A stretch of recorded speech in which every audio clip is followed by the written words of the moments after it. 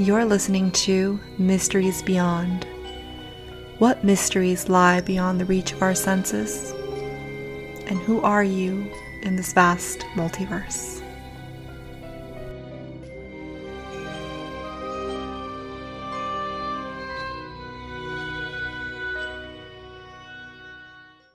Hello and welcome to Mysteries Beyond.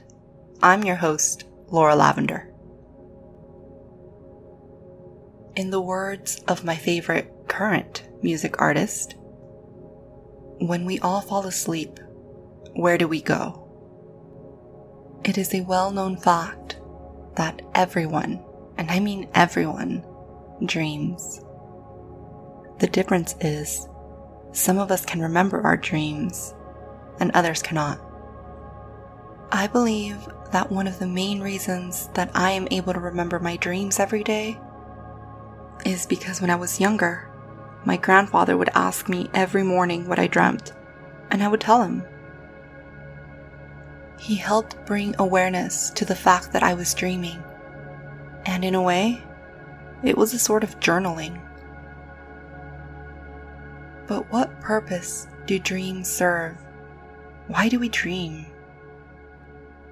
Well, if you ask neurologist and psychoanalyst Sigmund Freud, he will tell you his theory of how dreams represent unconscious desires, thoughts, wish fulfillment, and motivations, and how people are driven by repressed and unconscious longings, such as aggressive and sexual instincts. And if you ask psychiatrist and psychoanalyst Carl Jung, he will tell you that dreams are the psyche's attempt to communicate important things to the individual.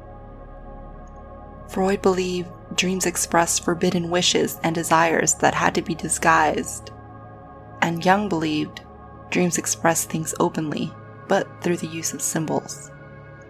Our subconscious mind never stops, it never sleeps, and it is always on. So it's constantly processing all the information being taken in.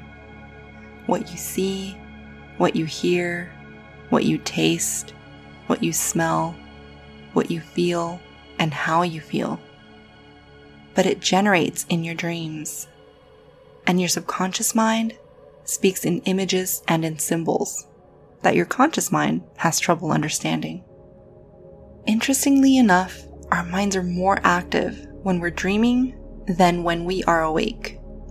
This is because when we are awake, our brains are taking in a lot of information and processing it into categories and storing it all. When we're asleep, our brains can make sense of it all. Also, did you know that our subconscious mind cannot invent new faces? So all the faces that you have seen in your dreams are ones you've actually seen or encountered in your waking lives. Think about all the strangers that we walk by every day.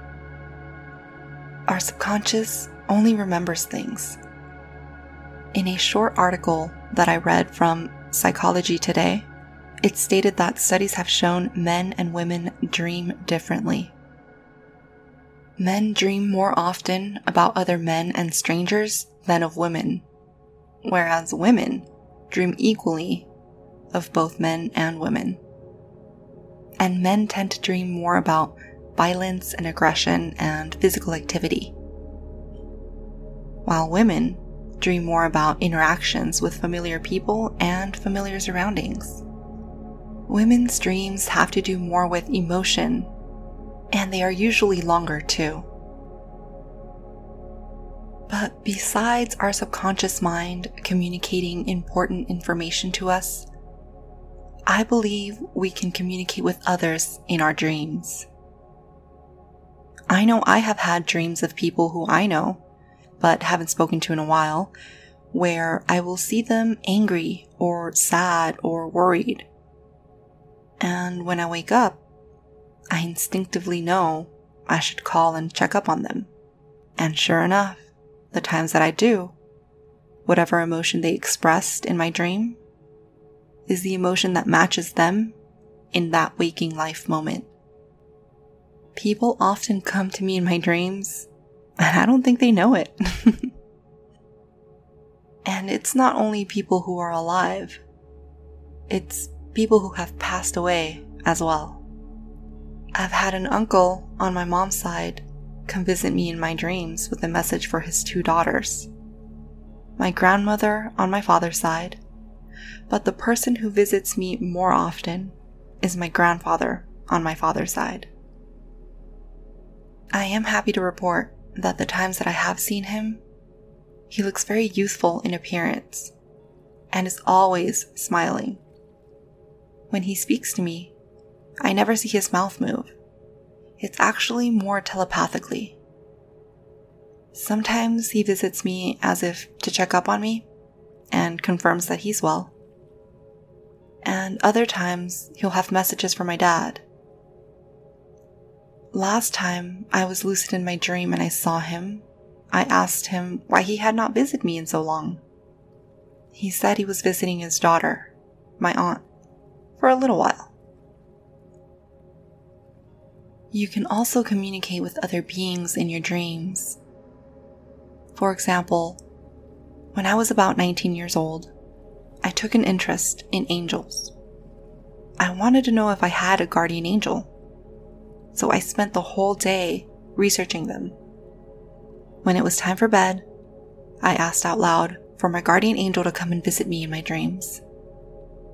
Dreams or in meditation has always been the best form for other interdimensional beings to contact me. But that night, I dreamt with my guardian angel. I had never seen him before, but in my dream, I immediately knew who he was. And I asked him, "Are you my guardian angel?" And he said yes. I asked him, "What is your name?" And he said, "Patrick." All his answers were telepathically, by the way. I then asked him, "Are you the only one? Do I have more? How many angels do I have?" He simply smiled and faded away. I immediately woke up and felt super excited. To me, that was a very real experience. But why did he have to leave? I had so many other questions. That experience alone left me with more questions than answers. Like, why did he have to leave?